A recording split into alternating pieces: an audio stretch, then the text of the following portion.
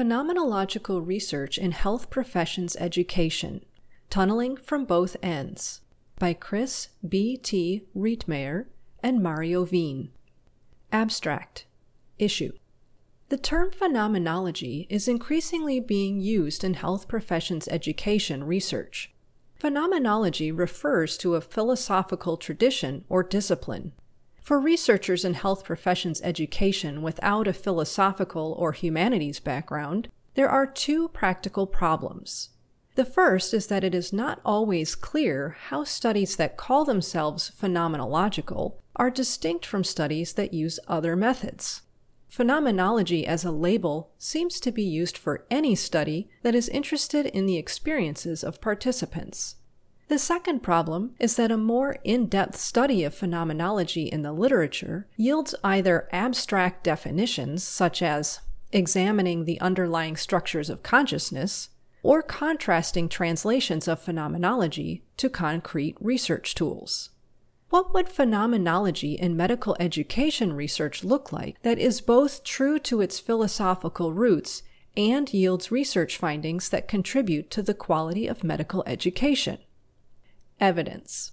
Two medical education researchers, one with a medical background and the other with a philosophy background, engaged in a dialogue with the purpose of formulating an approach for phenomenology in medical education research.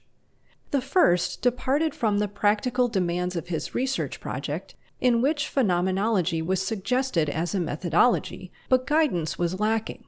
The other departed from the philosophical tradition of phenomenology, with the purpose of exploring how phenomenological insights can be valuable for medical education research. The paper presents these journeys and the results of this dialogue, where they formulate starting points for an approach to conducting HPE research that has scientific phenomenological integrity and yields practical results. Implications. Phenomenology has been one of the defining developments in philosophy and the humanities in the 20th century. A basic grasp of its insights is useful for medical education researchers, since any research today takes place in the light of these insights.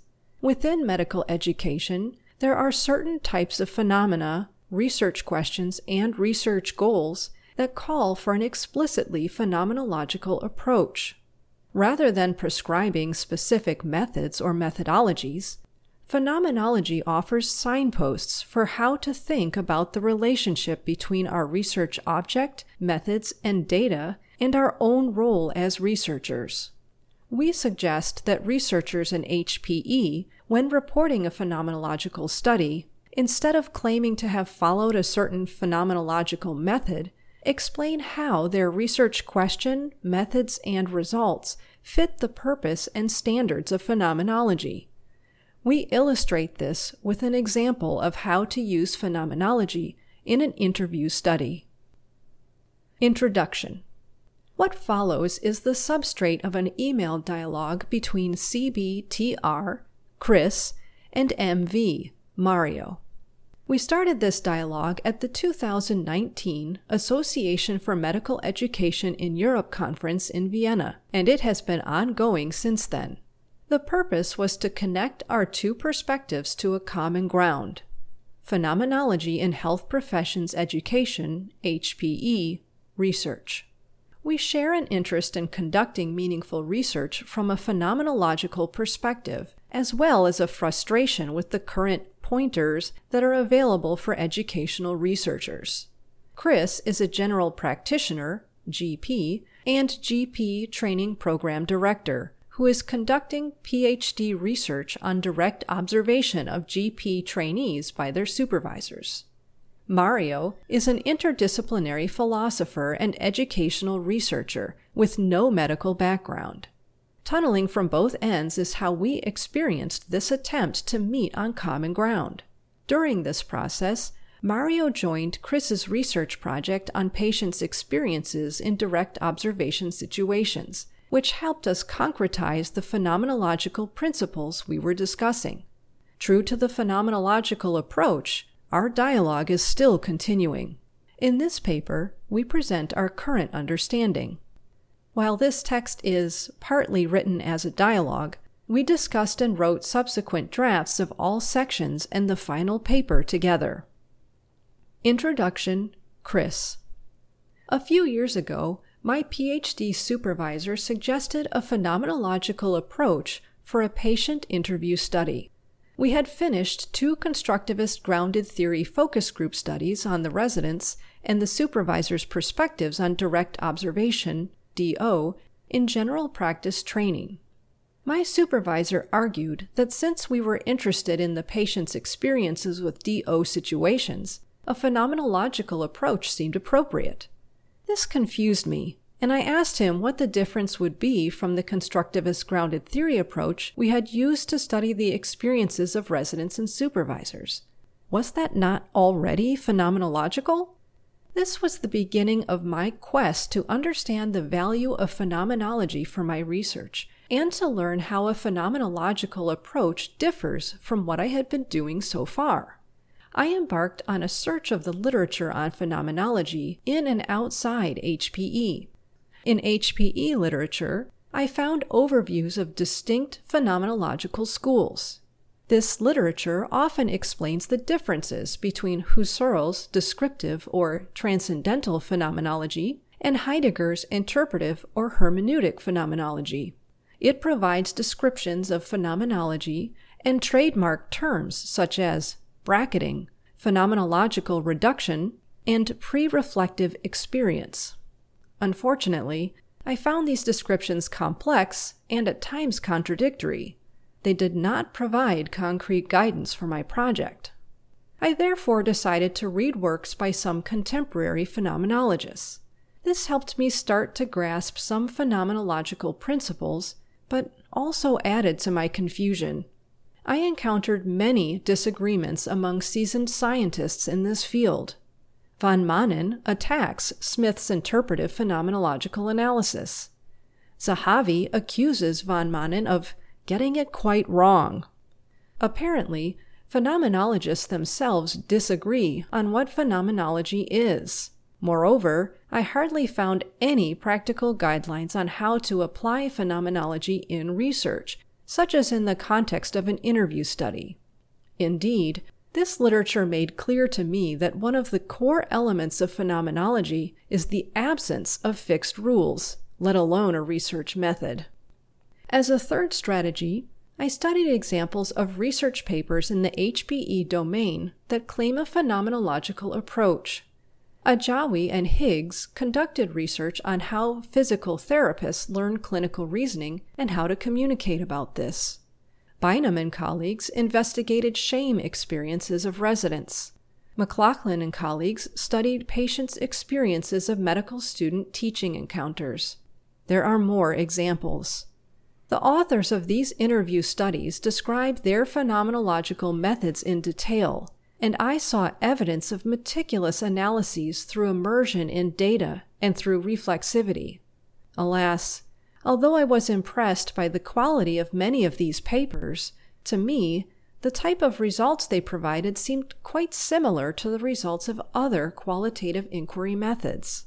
I found descriptions of the phenomenological stance and methods somewhat confusing, and was unable to discern any kind of phenomenological magic, or at least a workable ingredient that would distinguish phenomenological from non-phenomenological interview studies. I concluded that, in HPE literature, phenomenology is often presented as synonymous with investigating subjective experiences that people have with some phenomenon. But other types of qualitative research, such as constructivist grounded theory, can also investigate this. The thought occurred to me that perhaps 120 years after Husserl, all qualitative researchers have integrated insights from phenomenology so that the term has become superfluous. So here I found myself after these 3 searches, fascinated, overwhelmed, empty-handed, and annoyed. Fascinated and overwhelmed by phenomenology as a promising world in itself, but incomprehensible to outsiders. It was clear to me by now that in my lifetime as a GP, I was never going to really understand classical phenomenology in depth, in the same way that most philosophers in their lifetime are never going to master clinical reasoning. I felt empty-handed because I had not found a clear practical research methodology, and a bit annoyed with confusing descriptions of phenomenology in research papers that, as far as I could see, did not deliver results that fundamentally differed from some other qualitative approaches. Nevertheless, phenomenology intrigued me, and I saw beauty in its promise to reveal what people basically experience when exposed to a phenomenon. So instead of throwing in the towel, I became determined to find out how a phenomenological approach differs from other qualitative approaches, such as constructivist grounded theory, and how that can be captured in understandable language and methods. Somewhere in this process, I met you, Mario, at the AMY conference in Vienna. It was a relief that you, as a philosopher, understood my confusion. It was also a consolation, though inconvenient for the short term, that you yourself were struggling with the application of phenomenology in HPE research. You had no brief answers. That is when we started this tunneling project through an extensive exchange of letters. Introduction, Mario. When you approached me with questions about phenomenology, this was confronting in the sense that I recognized your questions as relevant, but could not answer them easily. My background is in the humanities, and I started working in medical education about 10 years ago. This was an interesting experience and culture shock. I found out that the approach to research I was used to in the humanities was referred to as phenomenology in medical education research. Often, this was contrasted with empirical research. But to my confusion, I also found out that phenomenology was presented as a method for conducting empirical research. In the humanities, when someone makes a claim about phenomenology, the first question is, whose phenomenology? Phenomenology can be seen as an intellectual tradition in which different thinkers respond to each other and differ with regard to what phenomenology is and how to put it into practice. Husserl is generally seen as the founder of philosophical phenomenology, but he responded to earlier thinkers, such as Kant and Hegel, who also used the term. His student, Heidegger, in turn responded to Husserl, but also criticized some fundamental assumptions that Husserl had made about phenomenology. In the historical tradition of phenomenology, each thinker both develops notions of their predecessor and criticizes others. For instance, Butler develops de Beauvoir's notion of gender in a way that was hugely influential in gender studies and cultural theory. All of these thinkers have in common that they first define either what they see as phenomenology or whose phenomenology they are using, rather than treating it as an out-of-the-box method. When you approached me with questions, I had, as you say, no easy answers. This is an ongoing struggle with philosophy and medical education research, but phenomenology faces an additional challenge. As a science of studying everyday phenomena, it uses words that are familiar to us in a technical way, for instance, experience, meaning, and intention. In our everyday language and HPE research, we often use words such as experience as if we know exactly what they mean. Phenomenology calls these into question. What is experience? Since HPE research is practically oriented, we simply do not have the bandwidth to elaborate on each of these terms in depth. Let us start with a technical definition of phenomenology nonetheless, although what this definition means in practice will have to become clear as we go along. Doing phenomenology means describing that which arises in consciousness. Phenomena. Phenomenology treats phenomena as objects worthy of description in their own right, rather than only as manifestations of an underlying objective or subjective reality.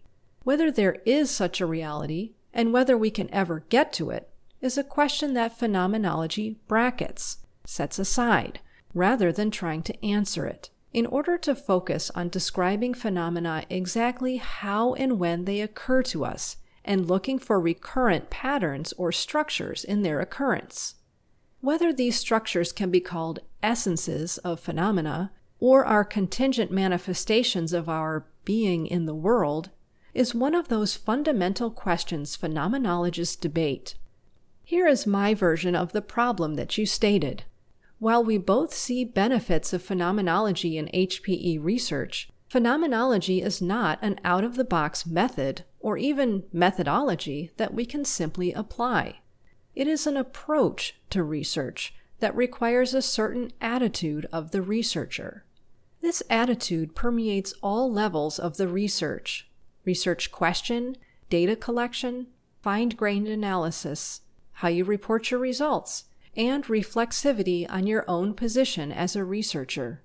Without this attitude, one can use methods that are labeled as phenomenological in a way that is inconsistent with phenomenology as a philosophical approach, which does not mean it is not good research. It is just not phenomenology. And conversely, one can use methods that are not labeled as phenomenology in a phenomenological way.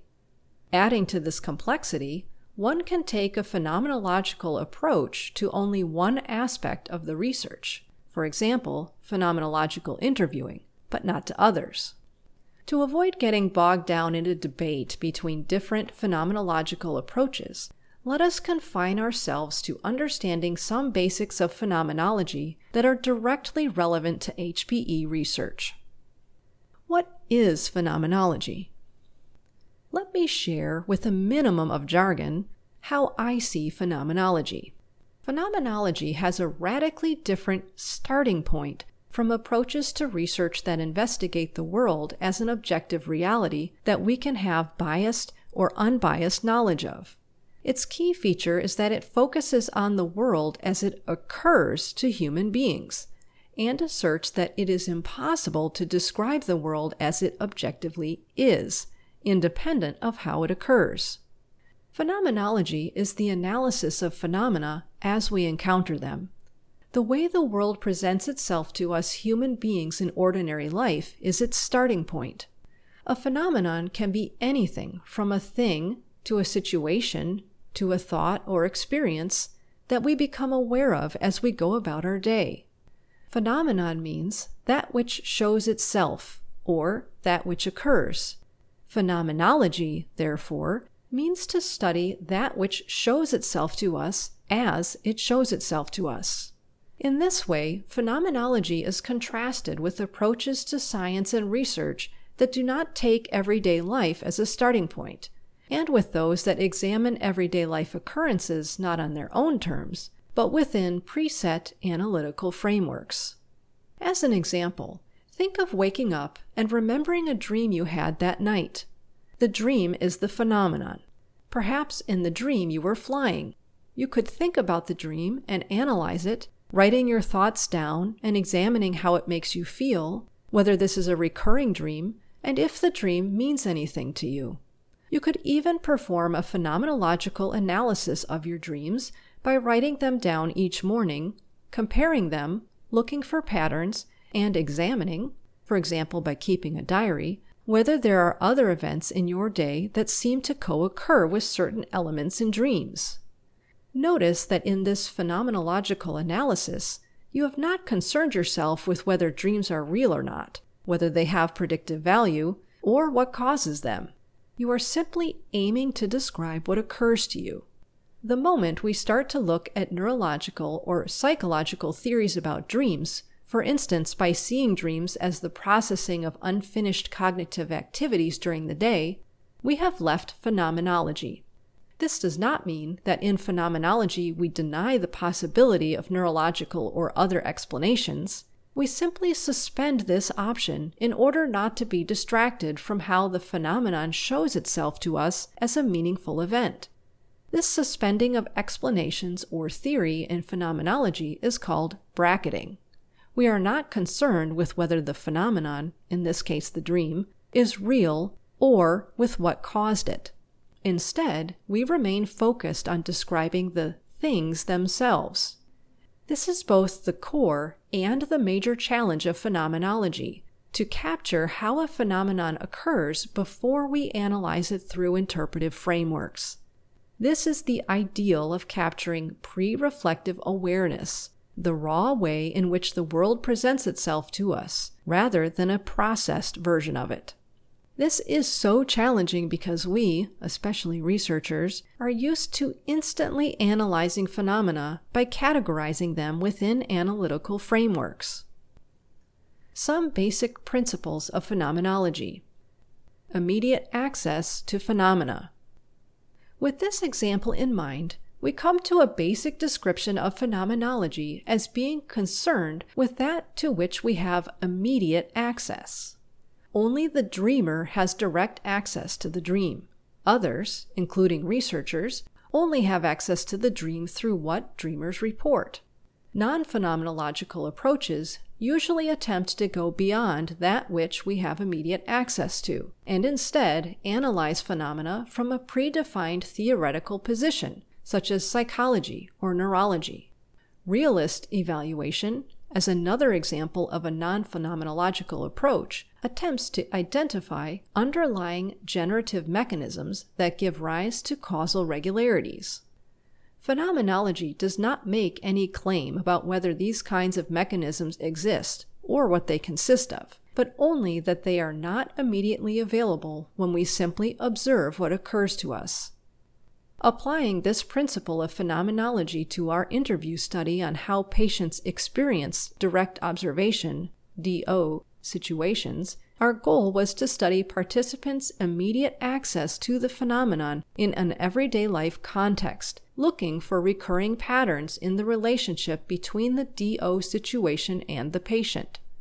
However, in the practice of HPE research, the question is not just what the participants have direct access to, but through which data and methods we, as researchers, can gain access to the situation. There is no obvious answer to that question. Our DO study could have been done using methods of autoethnography, in which the researcher is the participant and describes and reflects on their own experience. Or, alternatively, through recording actual DO situations and analyzing the video recordings. In that case, we would have had immediate access to what is visible and audible during DO, what happens in terms of verbal interaction, but also in terms of eye contact, who sits where, etc. We opted for conducting interviews with participants. But whatever data collection method one adopts, it should be focused on the phenomenon, or part of the phenomenon, being able to show itself on its own terms, rather than through a filter of interpretation, memory, or any other categorization we impose on it from the start. Although in the practice of empirical research, pre-reflective is an idealization, we tried as much as possible to capture the raw experience of what it was like for the participant to have been part of that DO situation. We performed the interviews immediately after the DO situation, so that the experience was still fresh, and the participants did not have much time to reflect on it. In the interviews, we gently steered participants to the how of the experience, rather than focusing on their opinions about DO or their own interpretations of it, as might be done in an interview study that explicitly asks participants about perceived barriers and enablers with regard to a certain phenomenon. Instead of introducing interpretive frameworks through elaborate questions, we stimulated participants with non-directive prompts, like nodding and repeating the last words of a sentence. Meaningfulness and bracketing the natural attitude. As a second basic principle, phenomenology considers meaning to be an integral part of phenomena, and not something that we have to do away with in order to have an objective research object. Phenomena occur to someone and point to something. For instance, there is no such thing as knowledge that is not knowledge by someone and about something. The research objects that HPE research concerns itself with are almost always meaningful. Unlike medical science, for instance, we do not study chemical processes, but human processes. We study relationships between objects and subjects. In our research project, the patient was the subject, and we studied their relationship to the DO situation that they were in. Phenomenology treats subjects, objects, and the relationship between them as essential parts of phenomena without which we cannot understand them. These relationships are part of a phenomenological investigation instead of taking them for granted. Husserl called this taking for granted of relationships the natural attitude, the attitude of everyday life in which we do not question the existence of an objective reality or our relationship to it. It is also the attitude we have in non-phenomenological HPE research, in which we conduct research from the perspective that there is an empirical reality outside of us that we can investigate without being part of it. From the perspective of the natural attitude, the resident has a consultation with a patient, and the supervisor is just there to observe. Of course, we know this isn't ideal, but the more the supervisor can conform to this role and be a fly on the wall, the more successful the observation will be. From the natural attitude, we could, for instance, hold interviews with the participants and code them. But from a phenomenological attitude, bracketing the natural attitude, we called the data of direct observation into question. We did not assume that we knew beforehand what the relationship was between the supervisor and the other people present. In fact, this was precisely what we wanted to investigate. As part of this investigation, we wanted to interview patients about how they experienced the situation. In the analysis of these interviews, we then focused on how patients constructed their relationship to the situation as a whole and their relationship to the two other people that were present.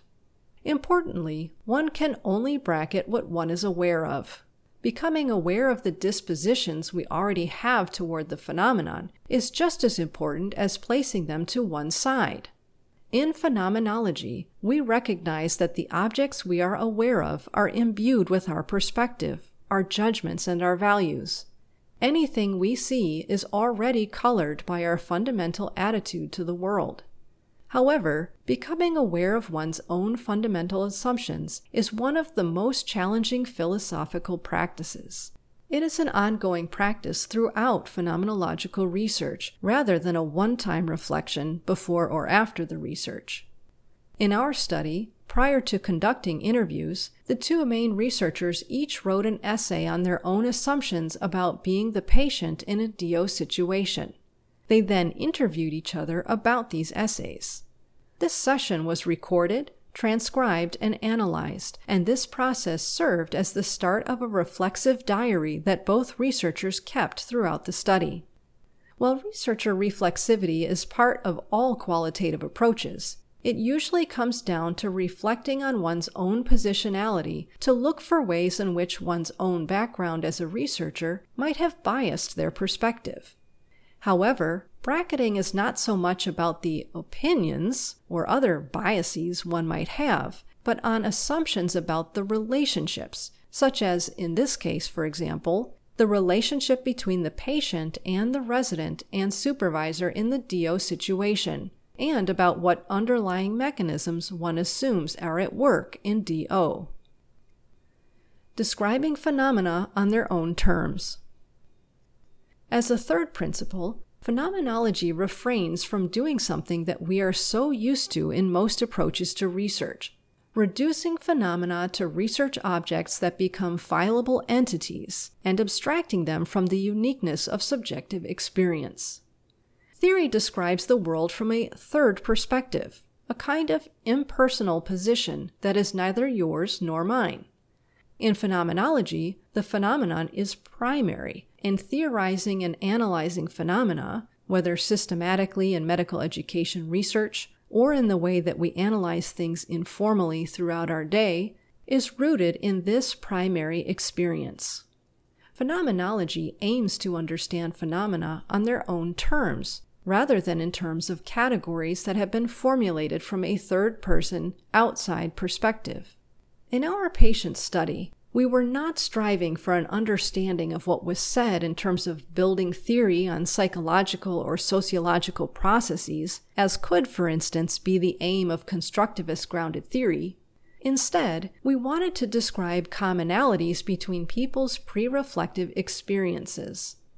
As an example, Some patients reported on the importance of a clear role division between resident and supervisor that should not be breached during DO. But we also found indications that role breaching was sometimes treated as consistent with DO. Moreover, many patients emphasized that the experience had been pleasant because the resident and supervisor seemed in harmony with each other. In a non-phenomenological approach, we might have induced from these findings a theory on role division and harmony in DO situations. Instead, we traced these patients' ideas back to a recurring, pre-reflective structure of the experience. Being the patient in a DO situation meant being in a room with two doctors, not knowing how they will interact with each other and with oneself. This resonated with patients' needs for calm and friendly interactions and their passive role in securing these. To identify recurring patterns in the experience, we were guided by the question of whether the phenomenon would still be the phenomenon without this element, imaginative variation. We had, for example, many codes about eye contact between patient and the supervisor, which therefore seemed an essential element of the experience. However, we reasoned that without this eye contact, being the patient in a DO situation would still be the same phenomenon. Eye contact did not seem essential for DO. What seemed essential was the presence of a second, more senior doctor that the patient could relate to and be reassured by, in which eye contact often played a role. Phenomenological practices in HPE research. Readers with a background in qualitative research might recognize aspects of many of the principles discussed above in their own methods and wonder what constitutes the difference between phenomenology and other forms of qualitative research. Indeed, this is one of the challenges for HPE researchers in grasping what phenomenology is. It is often not immediately distinguishable from qualitative research in general. There are historical and philosophical reasons for this. For instance, it is misleading to contrast phenomenology with social constructivist approaches, since social constructivism has been developed against the background of and in dialogue with phenomenologists like Husserl, Heidegger, and Merleau-Ponty. Foucault, one of the thinkers who has been influential in HPE research and the subject of a previous installment in this series, is often categorized as a post-structuralist and associated with constructivism and constructionism. However, Foucault listed Heidegger as one of the most important influences on his thinking. In historical terms, our modern versions of ethnography, constructivism, discourse analysis, and so on are all to some extent dependent on the existence of the historical and philosophical movement of phenomenology.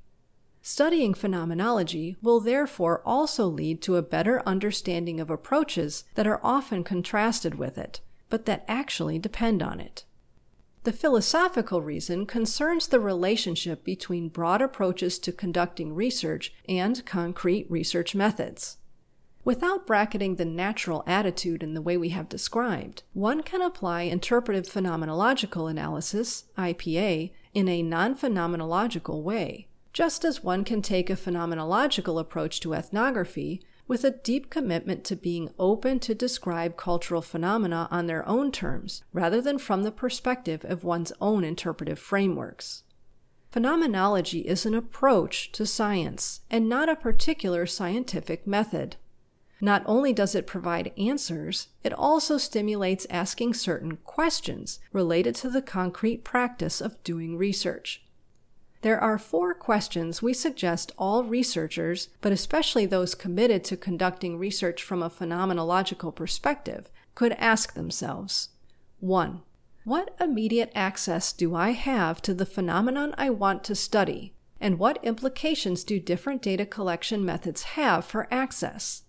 For instance, through interviews, I have a more direct access to what it was like for that person to be in that situation. But because the situation is in the past, there is always some extent of interpretation and reflection.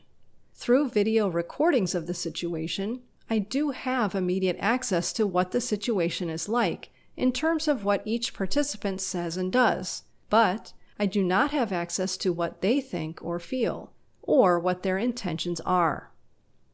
2. Related to the question of what my data gives me immediate access to, what are the limits to what I can know and assert about the phenomenon in my research? To conduct research means to be precise about what we are studying, what our relation is to that which we are studying, and what kind of statements we can or cannot make about it. We have to be clear what our data is. For instance, audio recordings of people being interviewed about emotions instead of emotions, and what this research data allows us to say.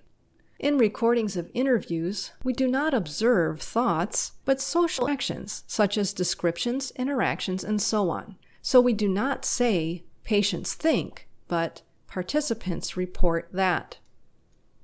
3. What is my natural attitude toward the situation I examine, and what would it take for the phenomenon to show itself to me on its own terms? In contrast to reflexivity as it pertains to research in general, thus including phenomenological research, this type of reflection is less about how my cultural background and assumptions would bias my perception of the otherwise objective phenomenon, but rather about assumptions regarding relationships, such as my relationship to the interviewee, or the relationship of the interviewee to the DO situation they are speaking about. The term bias refers to the natural, objectivist attitude that says there is a state of affairs out there that a subjective researcher has a perspective on. In other words, subjectivity is seen as a filter that we should disable as much as possible. Within phenomenology, however, subjectivity is not something bad or added on to phenomena, but rather it is an integral part of phenomena and a requirement to understand them. In discursive psychology, for instance, we confine ourselves to only describing what is visible and audible in the recordings of the situation, and refrain from referring to interaction external categories, such as the institutional role that a participant is expected to fulfill, or whether they are male or female. Unless, of course, the participants themselves observably make these categories part of the interaction, and therefore of the phenomenon. 4. How does my research apparatus factor into the phenomenon I am investigating? As this question suggests, the research apparatus, the whole constellation of the university I work in, whether I interview live or via Zoom, the way I code the interviews, the way I write up the paper, is considered part of the phenomenon rather than an outside perspective on it. Research is a practice like other practices. It is contingent on the people who conduct it and the circumstances in which they conduct it. This means that we can never treat the research apparatus as neutral. It includes everything from one's work environment to methodological choices and questions asked during an interview. The researcher is not outside the research, but is embodied, that is, an integral part of it. We have to do justice to this insight in some way in every research project. One practical implication of this is to write in the active voice, so as not to give the impression that an analysis was made and themes have emerged from the data. Magic at the end of the tunnel. What have I, Chris, learned while digging this tunnel over the last 2 years? First and foremost, that phenomenology is not a method, but an approach to science, and that it calls for a radically different way of looking, suspending the natural attitude. Second, as a practical researcher, I now know what kind of results I am looking for in a phenomenological interview study, and how these differ from results of other approaches that make use of interview data. We are not interested in people's thoughts, feelings, or opinions per se, but rather in the recurring structures of experience that underlie these ideas, opinions, and feelings. To me, that is the phenomenological magic. It is in the so-called eidetic reduction of data, in bringing the data back to what it reveals about these recurring structures of experience. The magic, to me, is in the simplicity of its results that structure numerous accounts into a small number of meaningful characteristics of the phenomenon. The practical relevance of this is that taking this manageable number of characteristics into account may help resolve persistent problems. To give one last example to illustrate this, in our investigation of patients' experiences with DO situations in general practice residency, patients experienced the presence of two doctors, a junior and a senior. This simple recurring structure was responsible for all kinds of thoughts and behaviors of patients toward the senior. For instance, patients often looked for signs of approval from the senior of the treatment plan. This finding made us question the appropriateness of a fly-on-the-wall approach by supervisors during DO. Supervisors, by being there, completely change the situation that they intend to observe. This self-evident but often overlooked finding may have consequences for how we can best behave in these situations and how best to use them for purposes of learning and assessment. Conclusion. Conducting HPE research from a phenomenological perspective is complex but valuable. Its complexity is not due to technical considerations, but to acquiring a basic attitude that is different from what many researchers, especially those with a medical science background, are used to. To achieve this, HPE researchers must make the effort to step back and contemplate some of the philosophical biases that underpin our daily research practice. Without some basic idea of the fundamentally different approach that phenomenology takes, phenomenological methods may be phenomenological in name only. Phenomenology is a logical start for investigating topics in HPE. Research is limited in advance by the degree to which it has apprehended the phenomenon even before the research starts. Most research in medical education starts with delineating the research object. Often, this is done by providing a definition of the research object. For instance, reflection is a metacognitive process that. From the perspective of phenomenology, this is reductionism, reducing the research object in advance to a specific interpretive framework that makes assumptions about the phenomenon in question. Anything that does not fit the interpretive framework is not seen at all, or is dismissed as irrelevant to the research. Phenomenologists counter that if the goal of our research is to understand a phenomenon, then we should start with trying to understand what the phenomenon is, by letting it show itself on its own terms, instead of claiming to already know what it is. A phenomenologist brackets interpretive frameworks and assumes a beginner's mind to the phenomenon. In the course of the phenomenological analysis, it may become clear that a phenomenon like reflection can be further understood through the lens of cognition, the lens of emotion, the educational lens in which reflection should lead to a specific result, and so on. The initial attempt to understand a research object on its own terms fits closely with the ambition of HPE research to do justice to patient-centeredness, student-centeredness, and context sensitivity. In HPE research, we want to understand phenomena in their context, not ours. Acknowledgement.